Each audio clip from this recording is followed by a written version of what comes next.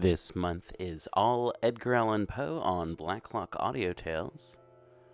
Up first, Edgar Allan Poe, Death of Edgar Allan Poe. The Unparalleled Adventures of One Hans Flal. The Gold Bug. Four Beasts in One. The Homo Camelopard. Murders in the Rue Morgue. The Mystery of Mary Roget. The Balloon Hoax. Miss Found in a Bottle. The Oval Portrait. Blacklock Audio Tales is brought to you by BunnySlippers.com and FoundItemClothing.com. It's still cold outside in a lot of places. Why don't you get some of those Dino Sound slippers? Walk around, make dino sounds. It's super fun. Be a clown. Get some of those cool t-shirts that they have all around at FoundItemClothing.com. Look like your favorite cool guy from your favorite 80s movie. Or maybe a bad guy from an 80s movie if that's your thing too. Or just, do you like t-shirts that celebrate cult films from the 80s and 90s? FoundItemClothing.com. You should go with them. And while we're talking about people, a quick shout out to Monster Kid Radio. Monster Kid Radio. Google it. Search for it online. Zach Ferguson, look for the show notes for Articulate Warbling, a podcast I produce. Let's see, what else? Search for Twisted Pulp Radio, I think it is what it's called. And Twisted Pulp Radio, Twisted Pulp Show. Anyway, it's a pulp radio show produced out of some radio station in California, and I lend some voice talents to that occasionally. Okay, what else do we have in the show notes? Dave's Corner of the Universe. Check out Dave's Corner of the Universe by just simply searching for Dave's Corner of the Universe. There's no other Dave's Corners of the Universe out there. And also listen for Dave's little specials here and there on Blacklock Audio Tales, and also Dave's Underground Goat Shenanigans, which just had a Christmas special drop. And hopefully will have its episode 1 happen within the month of January. So we'll see when all that happens. It's going to be super cool. And also, don't forget to follow Blacklock Audio Tales on social media. Just look for PGTTCM, that's the website, pgttcm.com, for People's Guide to the Cthulhu Mythos, our monthly Cthulhu Mythos show that, unfortunately we just had a reading last month, but hey, this month we're going to go back to having an episode. And also, let's not forget that you can find us on Instagram, Facebook, and Twitter at PGTTCM, or look for Blacklock Audio Tales if that doesn't work. And let's not forget, you are wonderful, and I think you're great. Okay. Blacklock Audio Tales, tales, tales, tales, tales, tales, tales,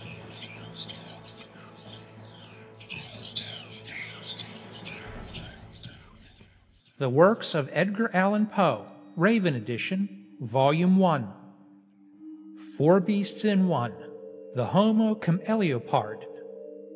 Chacun a ses virtus. Cebrelon's Xerxes. Antiochus Epiphanes is very generally looked upon as the Gog of the prophet Ezekiel.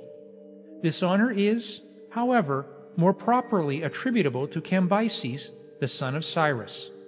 And, indeed, the character of the Syrian monarch does by no means stand in need of any adventitious embellishment.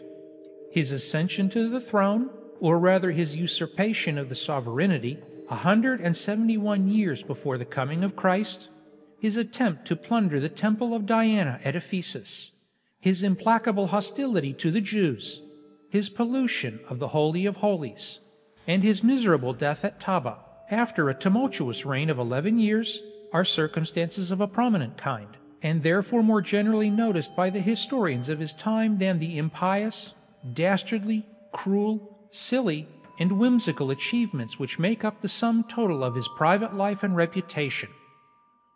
Let us suppose, gentle reader, that it is now the year of the world 3830, and let us, for a few minutes, imagine ourselves at that most grotesque habitation of man, the remarkable city of Antioch. To be sure, there were, in Syria and other countries, 16 cities of that appellation, besides the one to which I more particularly allude. But ours is that which went by the name of Antiochia Epidaphne, from its vicinity to the little village of Daphne, where stood a temple to that divinity. It was built, although about this matter there is some dispute, by Seleucus Nicanor, the first king of the country after Alexander the Great, in memory of his father Antiochus, and became immediately the residence of the Syrian monarchy. In the flourishing times of the Roman Empire, it was the ordinary station of the prefect of the eastern provinces, and many of the emperors of the Queen City, among whom may be mentioned, especially, Verus and Valens, spent here the greater part of their time. But I perceive we have arrived at the city itself. Let us ascend this battlement, and throw our eyes upon the town and neighboring country. What broad and rapid river is that which forces its way, with innumerable falls, through the mountainous wilderness, and finally through the wilderness of buildings? That is the Orontes, and it is the only water in sight, with the exception of the Mediterranean, which stretches, like a broad mirror, about 12 miles off to the southward. Everyone has seen the Mediterranean, but let me tell you, there are few who have had a peep at Antioch.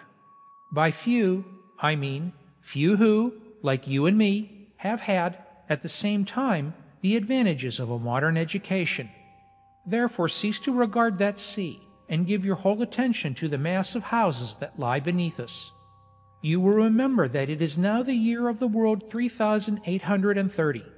Were it later, for example, were it the year of our Lord 1845, we should be deprived of this extraordinary spectacle. In the 19th century Antioch is, that is to say, Antioch will be, in a lamentable state of decay. It will have been, by that time, totally destroyed, at 3 different periods, by 3 successive earthquakes. Indeed, to say the truth, what little of its former self may then remain, will be found in so desolate and ruinous a state that the patriarch shall have removed his residence to Damascus. This is well. I see you profit by my advice, and are making the most of your time in inspecting the premises, in satisfying your eyes with the memorials and the things of fame that most renown this city. I beg pardon, I had forgotten that Shakespeare will not flourish for 1750 years to come. But does not the appearance of Epidaphne justify me in calling it grotesque? It is well fortified, and in this respect is as much indebted to nature as to art. Very true. There are a prodigious number of stately palaces. There are. And the numerous temples, sumptuous and magnificent, may bear comparison with the most lauded of antiquity. All this I must acknowledge. Still there is an infinity of mud huts and abominable hovels. We cannot help perceiving abundance of filth in every kennel, and, were it not for the overpowering fumes of idolatrous incense, I have no doubt we should find the most intolerable stench. Did you ever behold streets so insufferably narrow, or houses so miraculously tall? What gloom their shadows cast upon the ground! It is well the swinging lamps in those endless colonnades are kept burning throughout the day. We should otherwise have the darkness of Egypt in the time of her desolation. It is certainly a strange place. What is the meaning of yonder singular building? See, it towers above all others, and lies to the eastward of what I take to be the royal palace. That is the new temple of the sun, who is adored in Syria under the title of Elagabala. Hereafter a very notorious Roman emperor will institute this worship in Rome, and thence derive the cognomen Heliogabalus. I dare say you would like to take a peep at the divinity of the temple. You need not look up at the heavens. His sonship is not there, at least not the sonship adored by the Syrians. That deity will be found in the interior of yonder building. He is worshipped under the figure of a large stone pillar terminating at the summit in a cone or pyramid, whereby is denoted fire. Hark! Behold! Who can those ridiculous beings be, half naked, with their faces painted, shouting and gesticulating to the rabble? Some few are mountebanks. Others more particularly belong to the race of philosophers. The greatest portion, however, those especially who belabor the populace with clubs, are the principal courtiers of the palace, executing as in duty bound some laudable comicality of the king's. But what have we here? Heavens, the town is swarming with wild beasts. How terrible a spectacle! How dangerous a peculiarity! Terrible, if you please, but not in the least degree dangerous. Each animal, if you will take the pains to observe, is following, very quietly, in the wake of its master. Some few, to be sure, are led with a rope about the neck, but these are chiefly the lesser or timid species. The lion, the tiger, and the leopard are entirely without restraint. They have been trained without difficulty to their present profession, and attend upon their respective owners in the capacity of valets de chambre. It is true, there are occasions when nature asserts her violated dominions, but then the devouring of a man-at-arms, or the throttling of a consecrated bull, is a circumstance of too little moment to be more than hinted at in Epidaphne. But what extraordinary tumult do I hear? Surely this is a loud noise even for Antioch. It argues some commotion of unusual interest. Yes, undoubtedly, the king has ordered some novel spectacle, some gladiatorial exhibition at the Hippodrome, or perhaps the massacre of Scythian prisoners, or the conflagration of his new palace, or the tearing down of a handsome temple, or, indeed, a bonfire of a few Jews. The uproar increases. Shouts of laughter ascend the skies. The air becomes dissonant with wind instruments, and horrible with clamor of a million throats. Let us descend, for the love of fun, and see what is going on. This way. Be careful. Here we are in the principal street, which is called the Street of Timarchus. The sea of people is coming this way, and we shall find a difficulty in stemming the tide. They are pouring through the alley of Heraclides, which leads directly from the palace. Therefore the king is most probably among the rioters. Yes, I hear the shouts of the herald proclaiming his approach in the pompous phraseology of the East. We shall have a glimpse of his person as he passes by the temple of Ashima. Let us ensconce ourselves in the vestibule of the sanctuary. He will be here anon. In the meantime let us survey this image. What is it? Oh, it is the god Ashima in proper person. You perceive, however, that he is neither a lamb, nor a goat, nor a satyr, neither has he much resemblance to Pan of the Arcadians.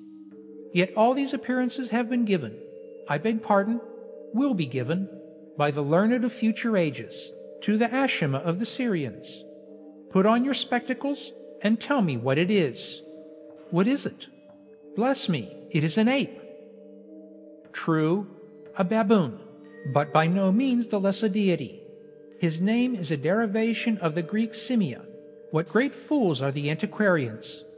But see, yonder scampers a ragged little urchin. Where is he going? What is he bawling about? What does he say? Oh, he says the king is coming in triumph, that he is dressed in state, that he has just finished putting to death, with his own hand, 1,000 chained Israelitish prisoners. For this exploit the ragamuffin is lauding him to the skies. Hark, here comes a troop of similar description. They have made a Latin hymn upon the valor of the king, and are singing it as they go. Mille, mille, mille, mille, mille, mille, decolavamus unus homo. Mille, mille, mille, mille, decolavamus. Mille, mille, mille, vivat qui mille, mille occidit. Tantum vine habet nemo, quantum sanguinis effudit. Footnote 1. Which may be thus paraphrased: 1,000, 1,000, 1,000, 1,000, 1,000, 1,000. We, with one warrior, have slain 1,000, 1,000, 1,000, 1,000. Sing 1,000 over again. So ho, let us sing. Long life to our king, who knocked over 1,000 so fine. So ho, let us roar. He has given us more red gallons of gore than all Syria can furnish of wine. Do you hear that flourish of trumpets? Yes, the king is coming. See, the people are aghast with admiration, and lift up their eyes to the heavens in reverence. He comes. He is coming. There he is. Who? Where? The king? Do not behold him. Cannot say that I perceive him. Then you must be blind. Very possible. Still I see nothing but a tumultuous mob of idiots and madmen, who are busy in prostrating themselves before a gigantic cameleopard, and endeavoring to obtain a kiss of the animal's hoofs. See, the beast has very justly kicked one of the rabble over, and another, and another, and another. Indeed, I cannot help admiring the animal for the excellent use he is making of his feet. Rabble, indeed! Why, these are the noble and free citizens of Epidaphne. Beasts, did you say? Take care that you are not overheard. Do you not perceive that the animal has the visage of a man? Why, my dear sir, that cameleopard is no other than Antiochus Epiphanes, Antiochus the illustrious, king of Syria, and the most potent of all the autocrats of the East. It is true that he is entitled, at times, Antiochus Epimanes, Antiochus the madman, but that is because all the people have not the capacity to appreciate his merits. It is also certain that he is at present ensconced in the hide of a beast, and is doing his best to play the part of a cameleopard, but this is done for the better sustaining his dignity as a king. Besides, the monarch is of gigantic stature, and the dress is therefore neither unbecoming nor overlarge. We may, however, presume he would not have adopted it but for some occasion of a special state. Such, you will allow, is the massacre of 1,000 Jews. With how superior a dignity the monarch perambulates on all fours. His tail, you perceive, is held aloft by his two principal concubines, Eline and Argelaus, and his whole appearance would be infinitely prepossessing, were it not for the protuberance of his eyes, which will certainly start out of his head, and the queer color of his face, which has become nondescript from the quantity of wine he has swallowed. Let us follow him to the hippodrome, whither he is proceeding, and listen to the song of triumph which he is commencing. Who is king but Epiphanes? Say, do you know? Who is king but Epiphanes? Bravo! Bravo! There is none but Epiphanes. No, there is none. So tear down the temples and put out the sun. Well and strenuously sung. The populace are hailing him Prince of Poets, as well as Glory of the East, Delight of the Universe, and Most Remarkable of the Cameleopards. They have encored his effusion, and do you hear? He is singing it over again. When he arrives at the hippodrome, he will be crowned with the poetic wreath, in anticipation of his victory at the approaching Olympics. But, good Jupiter, what is the matter with the crowd behind us? Behind us, did you say? Oh, ah! I perceive. My friend, it is well that you spoke in time. Let us get into a place of safety as soon as possible. Here, let us conceal ourselves in the arch of this aqueduct, and I will inform you presently of the origin of the commotion. It has turned out as I have been anticipating. The singular appearance of the cameleopard and the head of a man has, it seems, given offense to the notions of propriety entertained, in general, by the wild animals domesticated in the city. A mutiny has been the result, and, as is usual upon such occasions, all human efforts will be of no avail in quelling the mob. Several of the Syrians have already been devoured, but the general voice of the four-footed patriots seemed to be for eating up the cameleopard. The Prince of Poets, therefore, is upon his hinder legs, running for his life.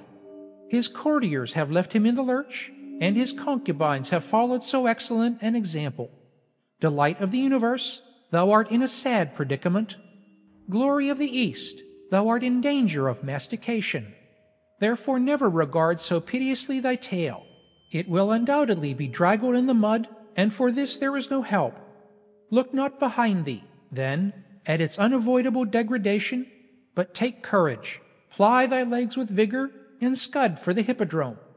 Remember that thou art Antiochus Epiphanes, Antiochus the Illustrious, also Prince of Poets, glory of the East, delight of the universe, and most remarkable of the cameleopards. Heavens, what a power of speed thou art displaying! What a capacity for leg bail thou art developing! Run, Prince! Bravo, Epiphanes! Well done, cameleopard! Glorious Antiochus! He runs, he leaps, he flies. Like an arrow from a catapult he approaches the hippodrome. He leaps, he shrieks, he is there. This is well, for hadst thou, glory of the East, been half a second longer in reaching the gates of the amphitheater, there is not a bear's cub at Epidaphne that would not have had a nibble at thy carcass. Let us be off. Let us take our departure, for we shall find our delicate modern ears unable to endure the vast uproar which is about to commence in celebration of the king's escape. Listen, it has already commenced. See, the whole town is topsy-turvy. Surely this is the most populous city of the East? What a wilderness of people, what a jumble of all ranks and ages, what a multiplicity of sects and nations, what a variety of costumes, what a babel of languages, what a screaming of beasts, what a tinkling of instruments, what a parcel of philosophers. Come, let us be off. Stay a moment. I see a vast hubbub in the hippodrome. What is the meaning of it? I beseech you. That? Oh, nothing. The noble and free citizens of Epidaphne being, as they declare, well satisfied of the faith, valor, wisdom, and divinity of their king, and having, moreover, been eye-witnesses to his late superhuman agility, do think it no more than their duty to invest his brows, in addition to the poetic crown, with the wreath of victory in the foot race, a wreath which it is evident he must obtain at the celebration of the next Olympiad, and which, therefore, they now give him in advance. Footnotes: 4 beasts. 1. Flavius Vospicus says that the hymn here introduced was sung by the rabble upon the occasion of Aurelian, in the Sarmatic War, having slain, with his own hand, 950 of the enemy. End of 4 beasts in 1. The Homo cameleopard.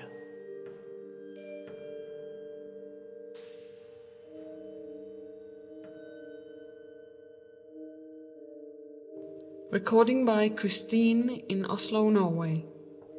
The Works of Edgar Allan Poe, Raven Edition, Volume 1. The Murders in the Rue Morgue, Part 1. What song the sirens sang, or what name Achilles assumed when he hid himself among women, although puzzling questions, are not beyond all conjecture. Sir Thomas Browne. The mental features discoursed of as the analytical are, in themselves, but little susceptible of analysis. We appreciate them only in their efforts. We know of them, among other things, that they are always to their possessor, when inordinately possessed, a source of the liveliest enjoyment. As the strong man exults in his physical ability, delighting in such exercises as call his muscles into action, so glories the analyst in that moral activity which disentangles. He derives pleasure from even the most trivial occupations, bringing his talent into play. He is fond of enigmas, of conundrums, of hieroglyphics, exhibiting in his solutions of each a degree of acumen which appears to the ordinary apprehension preternatural. His results, brought about by the very soul and essence of method, have, in truth, the whole air of intuition. The faculty of resolution is possibly much invigorated by mathematical study, and especially by that highest branch of it which, unjustly and merely on account of its retrograde operations, has been called, as if par excellence, analysis. Yet to calculate is not in itself to analyze. A chess player, for example, does the one without effort at the other. It follows that the game of chess, in its effects upon mental character, is greatly misunderstood. I am not now writing a treatise, but simply prefacing a somewhat peculiar narrative by observations very much at random. I will, therefore, take occasion to assert that the higher powers of the reflective intellect are more decidedly and more usefully tasked by the unostentatious game of draught than by the elaborate frivolity of chess. In this latter, where the pieces have different and bizarre motions, with various and variable values, what is only complex is mistaken, a not unusual error, for what is profound. The attention is here called powerfully into play. If it flag for an instant, an oversight is committed resulting in injury or defeat. The possible moves being not only manifold but involute, the chances of such oversight are multiplied, and in 9 cases out of 10 it is the more concentrative rather than the more acute player who conquers. In draught, on the contrary, where the moves are unique and have but little variation, the probabilities of inadvertence are diminished, and a mere attention being left comparatively unemployed, what advantages are obtained by either party are obtained by superior acumen. To be less abstract, let us suppose a game of draught where the pieces are reduced to 4 kings, and where, of course, no oversight is to be expected. It is obvious that here the victory can be decided, the players being at all equal, only by some recherché movement, the results of some strong exertion of the intellect. Deprived of ordinary resources, the analyst throws himself into the spirit of his opponent, identifies himself therewith, and not unfrequently sees thus, at a glance, the sole methods, sometimes indeed absurdly simple ones, by which he may seduce into error or hurry into miscalculation.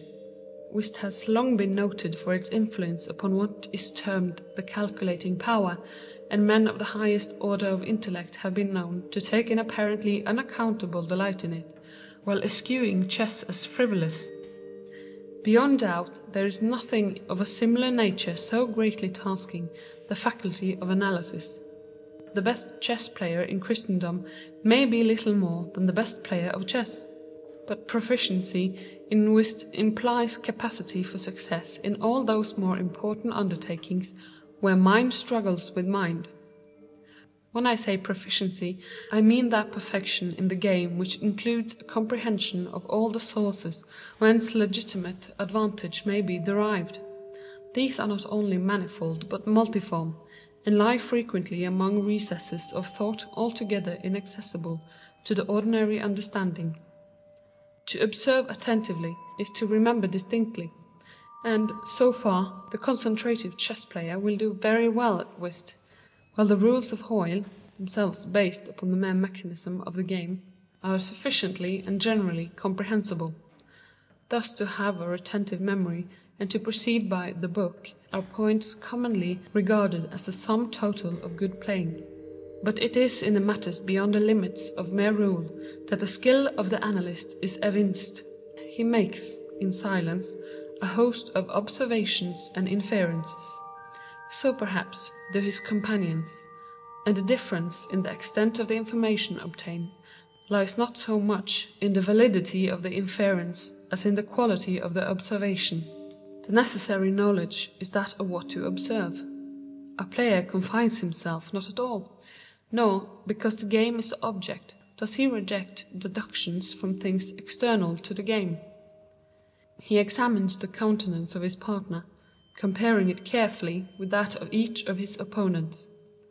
He considers the modes of assorting the cards in each hand, often counting trump by trump, and honour by honour, through the glances bestowed by their holders upon each.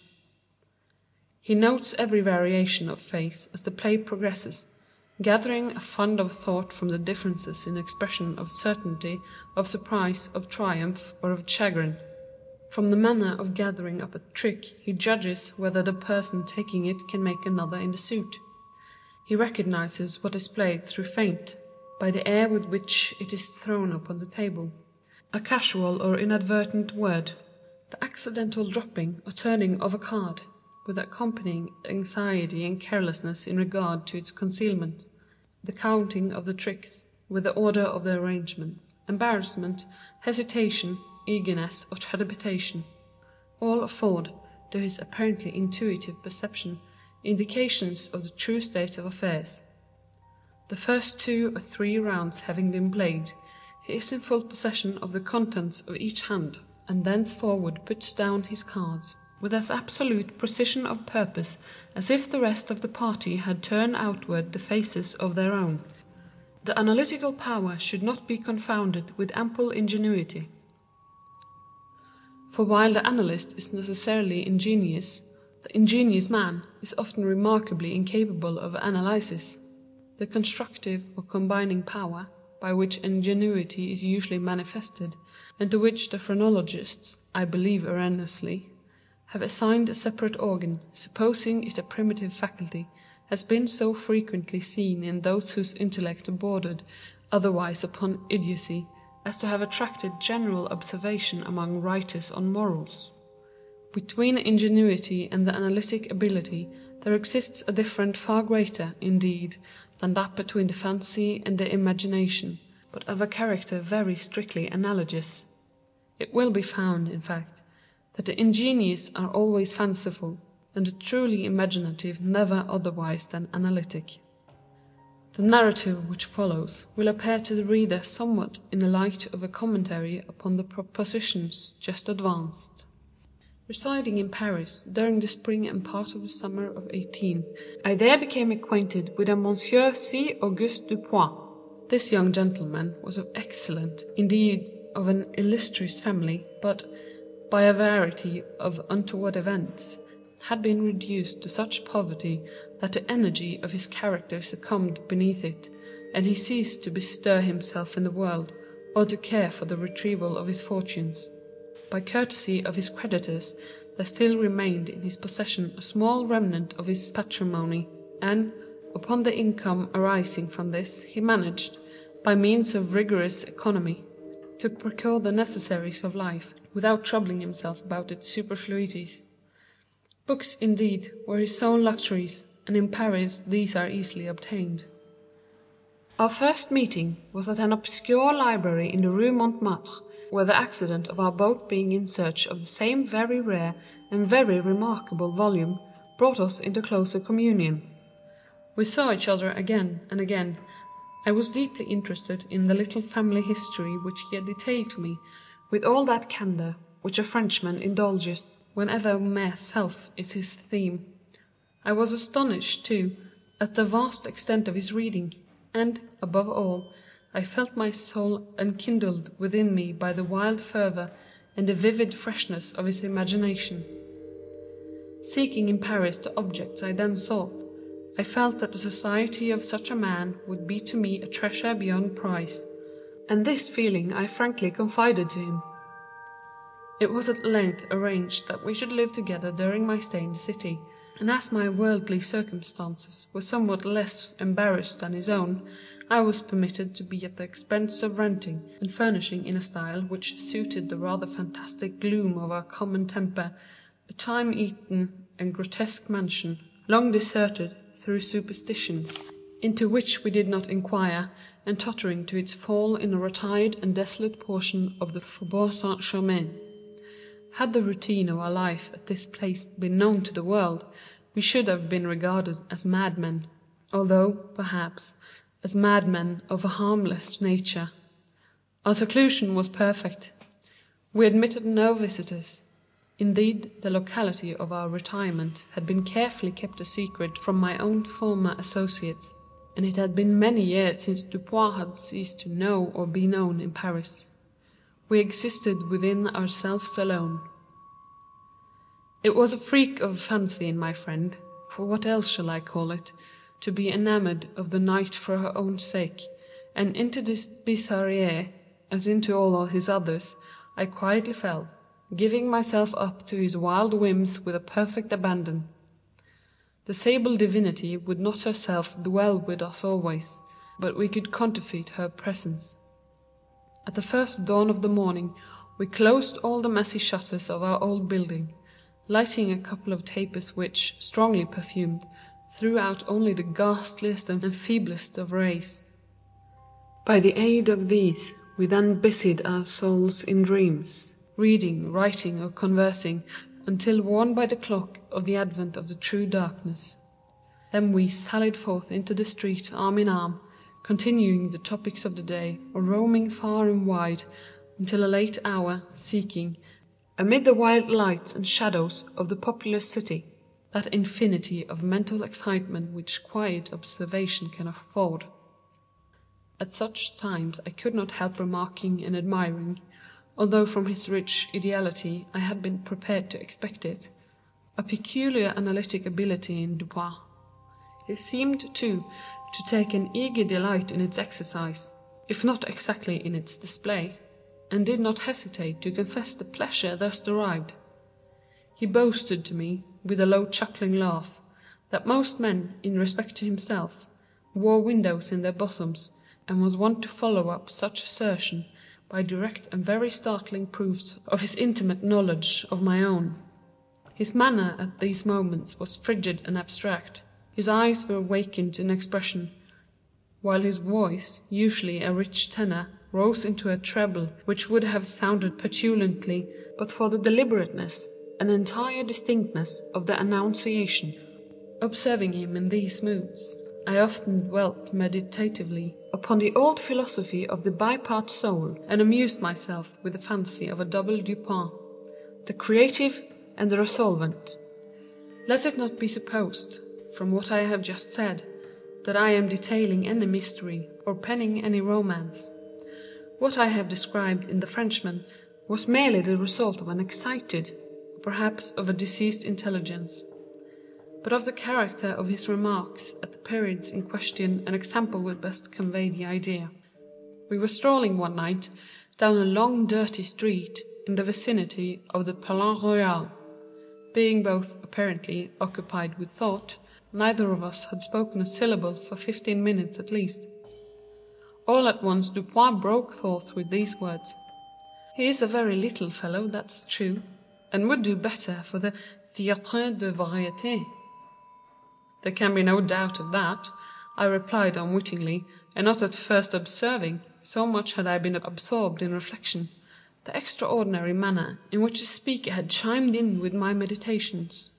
In an instant afterward I recollected myself, and my astonishment was profound. "Dupin," I said gravely, "this is beyond my comprehension. I do not hesitate to say that I am amazed, and can scarcely credit my senses.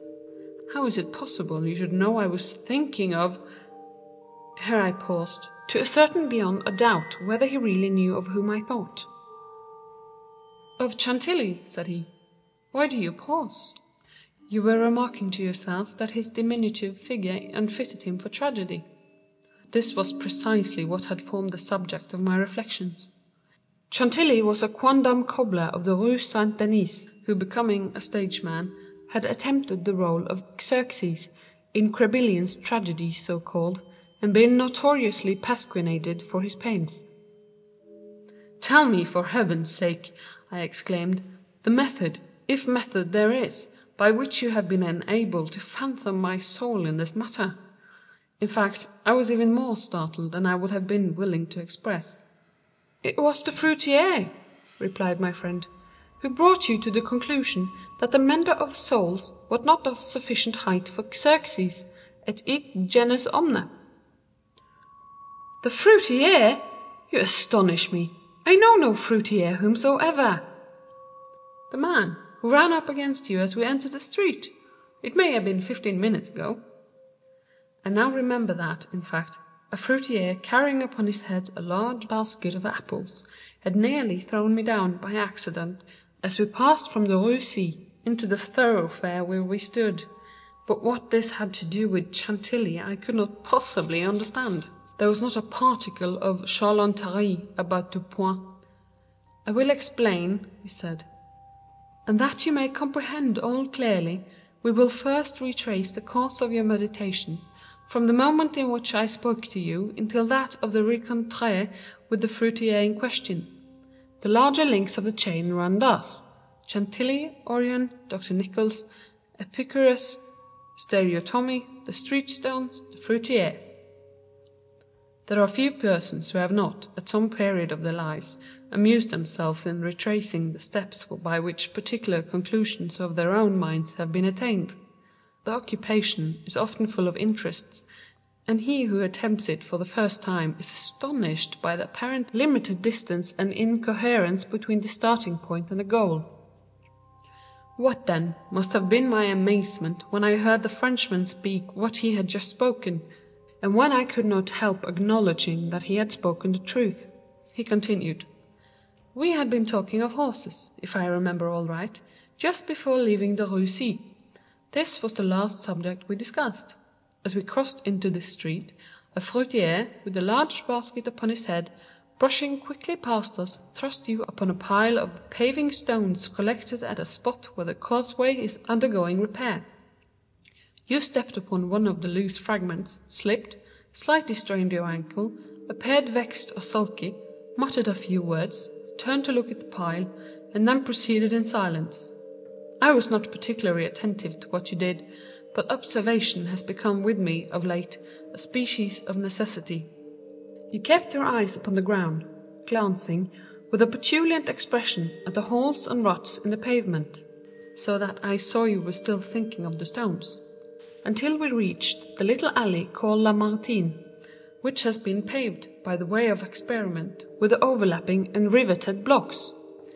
Here your countenance brightened up, and, perceiving your lips move, I could not doubt that you murmured the word stereotomy, a term very affectedly applied to this species of payment. I knew that you could not say to yourself stereotomy without being brought to think of atomies, and thus the theories of Epicurus. And since, when we discussed this subject not very long ago, I mentioned to you how singularly, yet with how little notice, the vague guesses of that noble Greek had met with confirmation in the late nebular cosmogony, I felt that you could not yet avoid casting your eyes upward to the great nebula in Orion, and I certainly expected that you would do so. You did look up, and I was now assured that I had correctly followed your steps.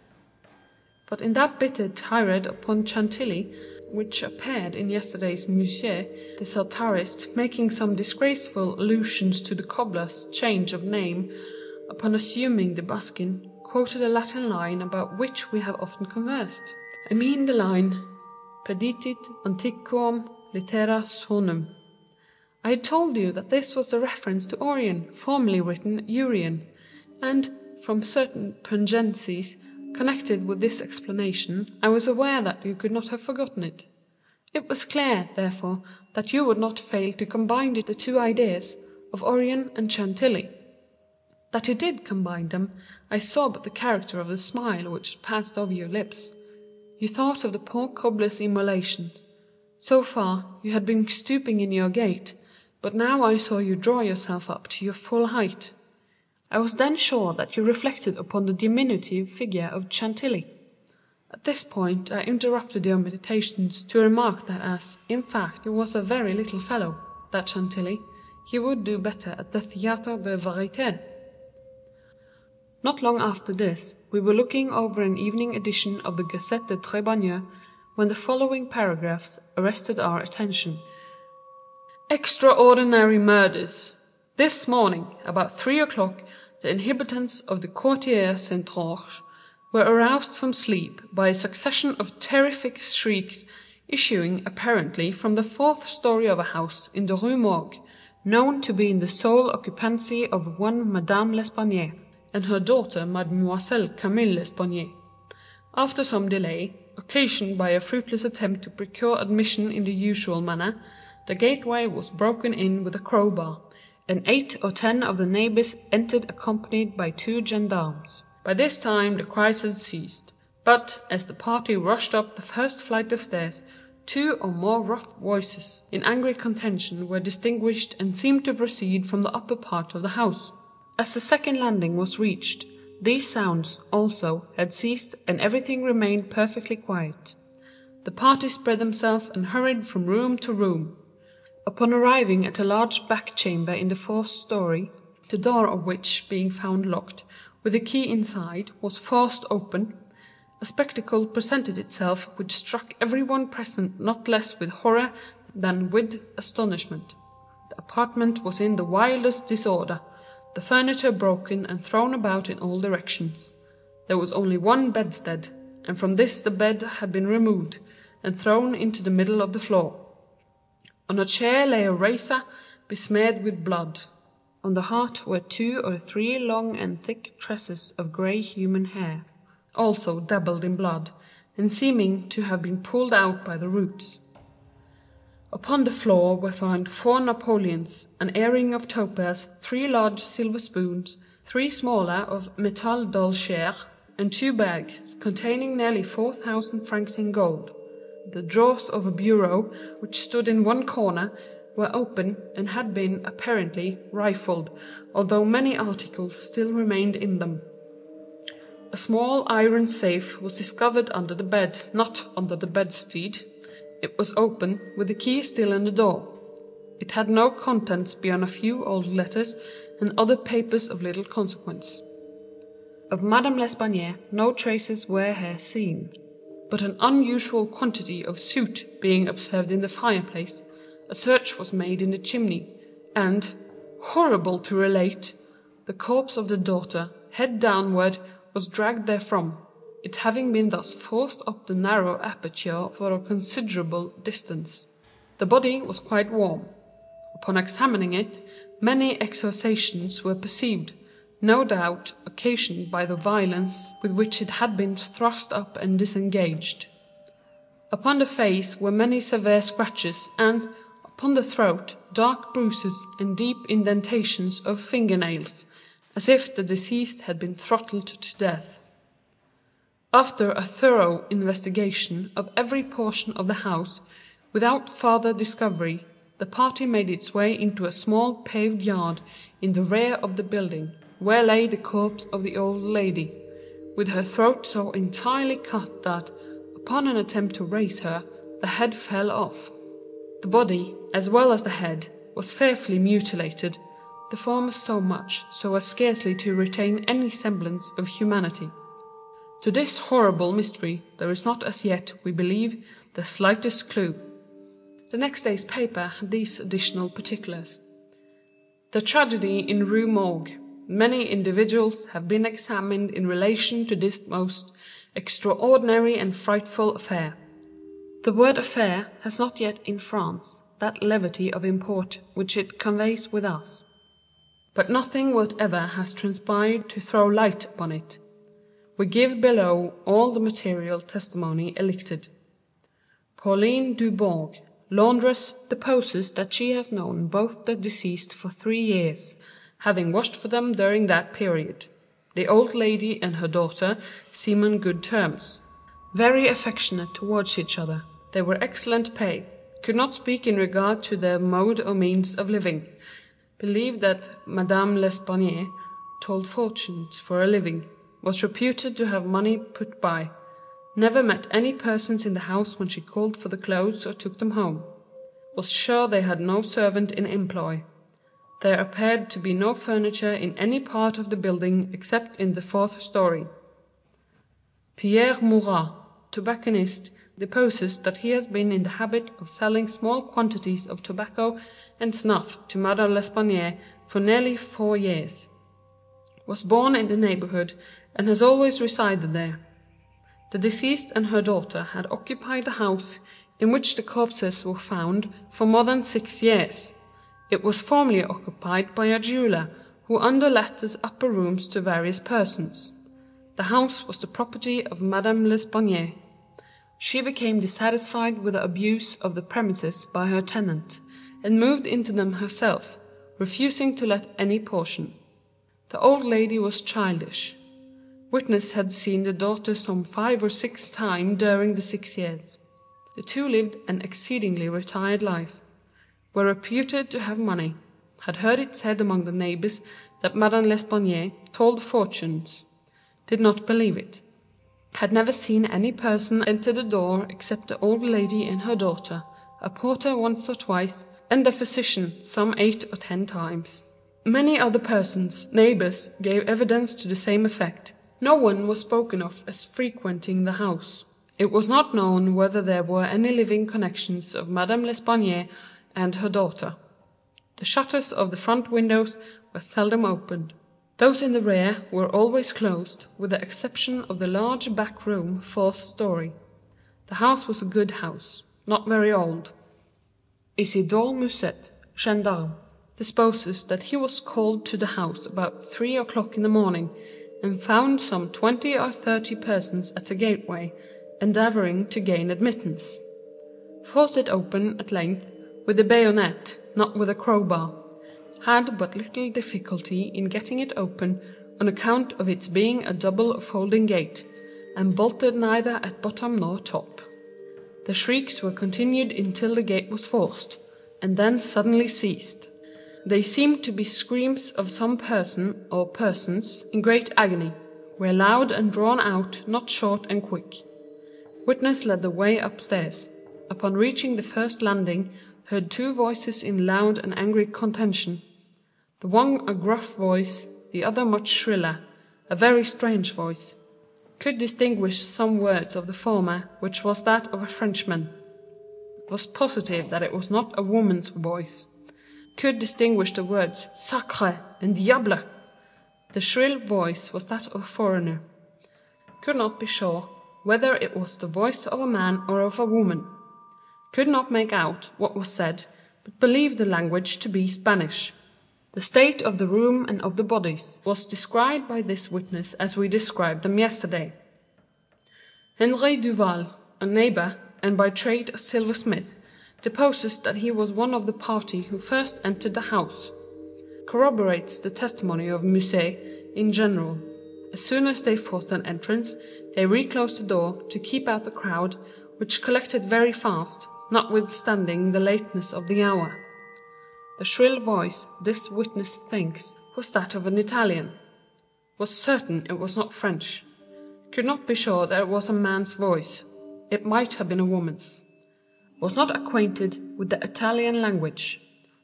Could not distinguish the words, but was convinced by the intonation that the speaker was an Italian. Knew Madame L'Espanaye and her daughter. Had conversed with both frequently. Was sure that the shrill voice was not that of either of the deceased. Odenheimer, restaurateur. This witness volunteered his testimony. Not speaking French, was examined through an interpreter, is a native of Amsterdam. Was passing the house at the time of the shrieks. They lasted for several minutes, probably 10. They were long and loud, very awful and distressing. Was one of those who entered the building. Corroborated the previous evidence in every respect but one. Was sure that the shrill voice was that of a man, of a Frenchman. Could not distinguish the words uttered. They were loud and quick, unequal, spoken apparently in fear as well as in anger.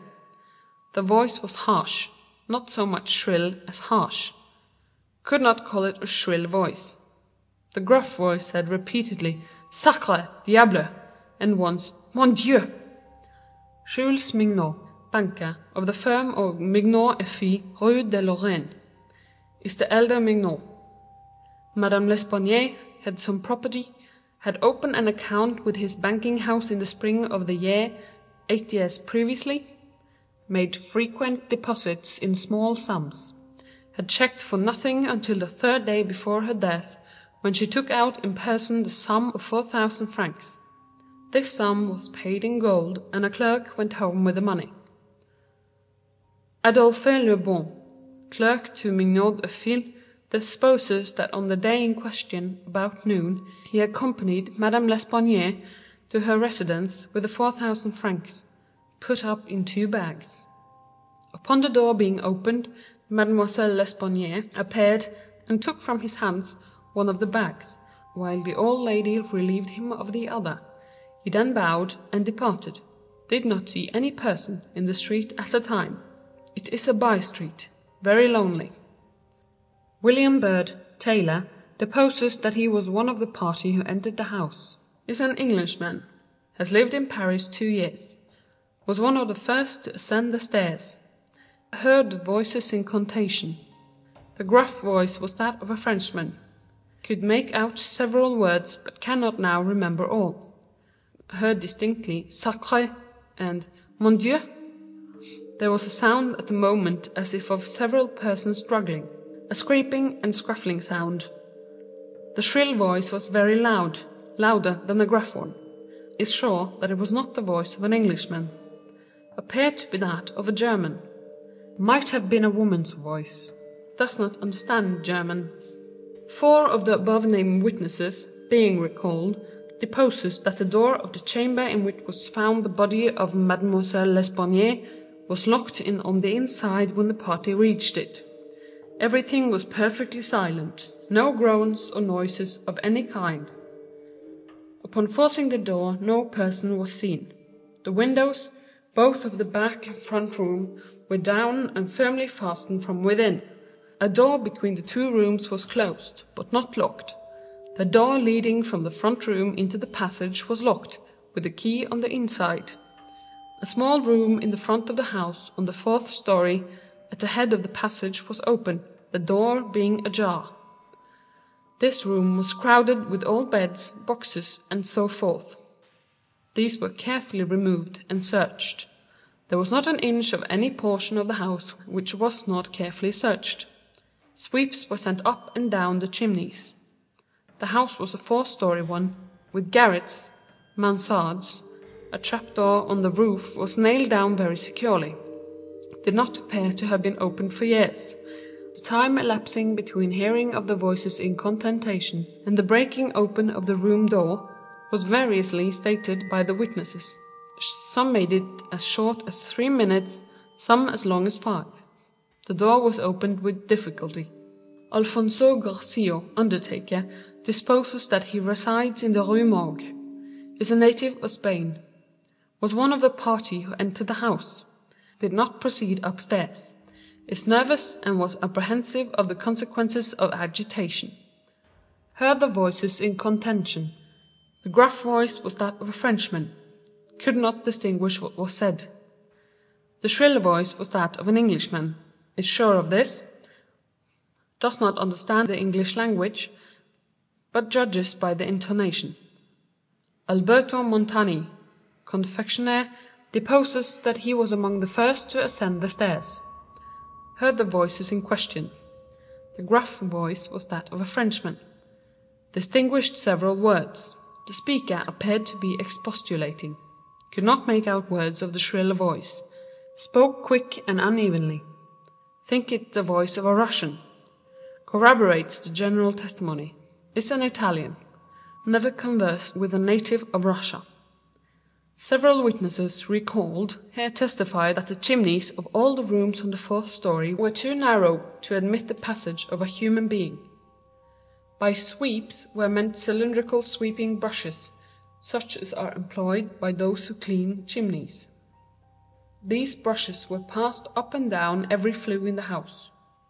There is no back passage by which any one could have descended while the party proceeded upstairs. The body of Mademoiselle L'Espanaye was so firmly wedged in the chimney that it could not be got down until 4 or 5 of the party united their strength. Paul Dumas, physician, deposes that he was called to view the bodies about daybreak. They were both then lying on the sacking of the bedstead in the chamber where Mademoiselle L'Espanaye was found. The corpse of the young lady was much bruised and excoriated. The fact that it had been thrust up the chimney would sufficiently account for these appearances. The throat was greatly chafed. There were several deep scratches just below the chin, together with a series of livid spots which were evidently the impression of fingers. The face was fearfully discoloured, and the eyeballs protruded. The tongue had been partially bitten through. A large bruise was discovered upon the pit of the stomach, produced apparently by the pressure of a knee. In the opinion of Monsieur Dumas, Mademoiselle L'Espanaye had been throttled to death by some person or persons unknown. The corpse of the mother was horribly mutilated. All the bones of the right leg and arm were more or less shattered. The left tibia much splintered, as well as all the ribs of the left side. Whole body dreadfully bruised and discoloured. It was not possible to say how the injuries had been inflicted. A heavy club of wood or a broad bar of iron, a chair, any large, heavy, and obtuse weapon would have been produced such results, if wielded by the hands of a very powerful man. No woman could have inflicted the blows with any weapon. The head of the deceased, when seen by a witness, was entirely separated from the body, and was also greatly shattered. The throat had evidently been cut with some very sharp instrument, probably with a razor. Alexander Etienne, surgeon, was called with Monsieur Dumas to view the bodies, corroborated the testimony and the opinions of Monsieur Dumas. Nothing farther of importance was elicited, although several other persons were examined. A murder so mysterious and so perplexing in all its particulars was never before committed in Paris, if indeed a murder has been committed at all. The police are entirely at fault, an unusual occurrence in affairs of this nature. There is not, however, the shadow of a clue apparent. The evening edition of the paper stated that the greatest excitement still continued in the Quartier Saint-Roch, that the premises in question had been carefully researched, and fresh examinations of witnesses instituted, but all to no purpose. A postscript, however, mentioned that Adolphe Le Bon had been arrested and imprisoned, although nothing appeared to incriminate him beyond the fact already detailed. Dupin seemed singularly interested in the progress of this affair. At least so I judged from his manner, for he made no comments. It was only after the announcement that Le Bon had been imprisoned that he asked me my opinion respecting the murders. I could merely agree with all Paris in considering them an insoluble mystery. I saw no means by which it would be possible to trace the murderer. "We must not judge of the means," said Dupin, "by this shell of an examination. The Parisian police, so much extolled for acumen, are cunning, but no more. There is no method in their proceedings beyond the method of the moment. They make a vast parade of measures, but not unfrequently these are so ill adapted to the objects proposed as to put us in mind of Monsieur Jourdain's calling for his robe de chambre, pour mieux entendre la musique. The results attained by them are not unfrequently surprising, but, for the most part, are brought about by simple diligence and activity. When these qualities are unavailing, their schemes fail. Vidocq, for example, was a good guesser and a persevering man, but, without educated thought, he erred continually by the very intensity of his investigations. He impaired his vision by holding the object too close. He might see, perhaps, one or two points with unusual clearness, but in doing so he, necessarily, lost sight of the matter as a whole. Thus there is such a thing as being too profound. Truth is not always in a well. In fact, as regards the more important knowledge, I do believe that she is invariably superficial. The depth lies in the valleys where we seek her, and not upon the mountain tops where she is found. The modes and sources of this kind of error are well typified in the contemplation of the heavenly bodies. To look at a star by glances, to view it in a sidelong way by turning toward it the exterior proportions of the retina, more susceptible of feeble impressions of light than the interior, is to behold the star distinctly, is to have the best appreciation of its lustre, a lustre which grows dim just in proportion as we turn our vision fully upon it. A greater number of rays actually fall upon the eye of the latter case, but in the former there is the more refined capacity for comprehension. By undue profundity we perplex and enfeeble thought, and it is possible to make even Venus herself vanish from the firmament by a scrutiny too sustained, too concentrated, or too direct. As for these murders, let us enter into some examination for ourselves before we make up an opinion respecting them. An inquiry will afford us amusement. I thought this an odd term, so applied, but said nothing. And, besides, Le Bon once rendered me a service for which I am not ungrateful. We will go and see the premises with our own eyes. I know G., the prefect of the police, and shall have no difficulty in obtaining the necessary permission." The permission was obtained, and we proceeded at once to Rue Morgue. This is one of those miserable thoroughfares which intervene between the Rue Richelieu and the Rue Saint-Roch. It was late in the afternoon when we reached it, as this quarter is a great distance from that in which we resided. The house was readily found, for there were still many persons gazing up at the closed shutters with an objectless curiosity from the opposite side of the way. It was an ordinary Parisian house, with a gateway, on one side of which was a glazed watch-box, with a sliding panel in the window, indicating a loge de concierge.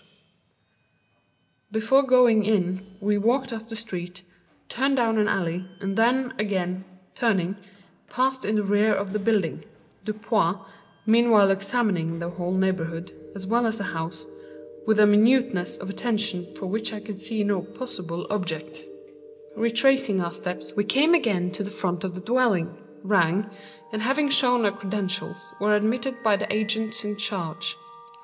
We went upstairs, into the chamber where the body of Mademoiselle L'Espanaye had been found, and where both the deceased still lay.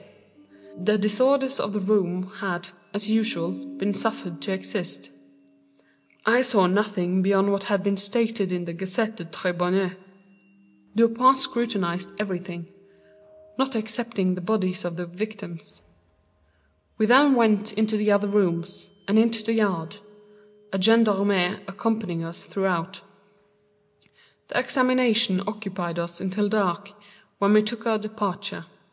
On our way home, my companion stepped in for a moment at the office of one of the daily papers. I have said that the whims of my friend were manifold, and that je les ménageais.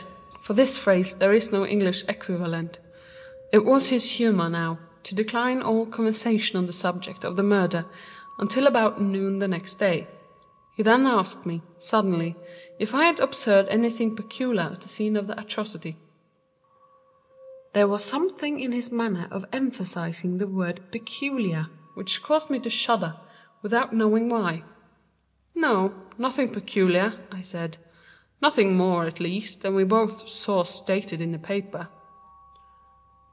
The Gazette, he replied, has not entered, I fear, into the unusual horror of the thing, but dismissed the idle opinions of this print. It appears to me that this mystery is considered insoluble, for the very reason which should cause it to be regarded as easy of solution. I mean for the outre character of its features. The police are confounded by the seeming absence of motive, not for the murder itself, but for the atrocity of the murder. They are puzzled, too, by the seeming impossibility of reconciling the voices heard in contention with the facts that no one was discovered upstairs but the assassinated Mademoiselle L'Espanaye, and that there were no means of egress without the notice of the party ascending. The wild disorder of the room, the corpse thrust, with the head downward, up the chimney, the frightful mutilation of the body of the old lady, these considerations, with those just mentioned, and others which I need not mention, have sufficed to paralyze the powers, by putting completely at fault the boasted acumen of the government agents. They have fallen into the gross but common error of confounding the unusual with the abstruse. But it is by these deviations from the plane of the ordinary that reason feels its way, if at all, in its search for the true. In investigations such as we are now pursuing, it should not be so much asked, what has occurred, as what has occurred that has never occurred before. In fact, the facility with which I shall arrive, or have arrived, at the solution of this mystery, is in the direct ratio of its apparent insolubility in the eyes of the police. I stared at the speaker in mute astonishment. I am now awaiting, continued he, looking toward the door of our apartment, I am now awaiting a person who, although perhaps not the perpetrator of these butcheries, must have been in some measures implicated in their perpetration. Of the worst portion of the crimes committed, it is probable that he is innocent. I hope that I am right in this supposition, for upon it I build my expectation of reading the entire riddle. I look for the man here, in this room, every moment. It is true that he may not arrive, but the probability is that he will. Should he come, it will be necessary to detain him. Here are pistols, and we both know how to use them when occasion demands their use. End of the Murders in the Rue Morgue, Part 1. Read by Christine in Oslo, Norway. 18th of September 2011.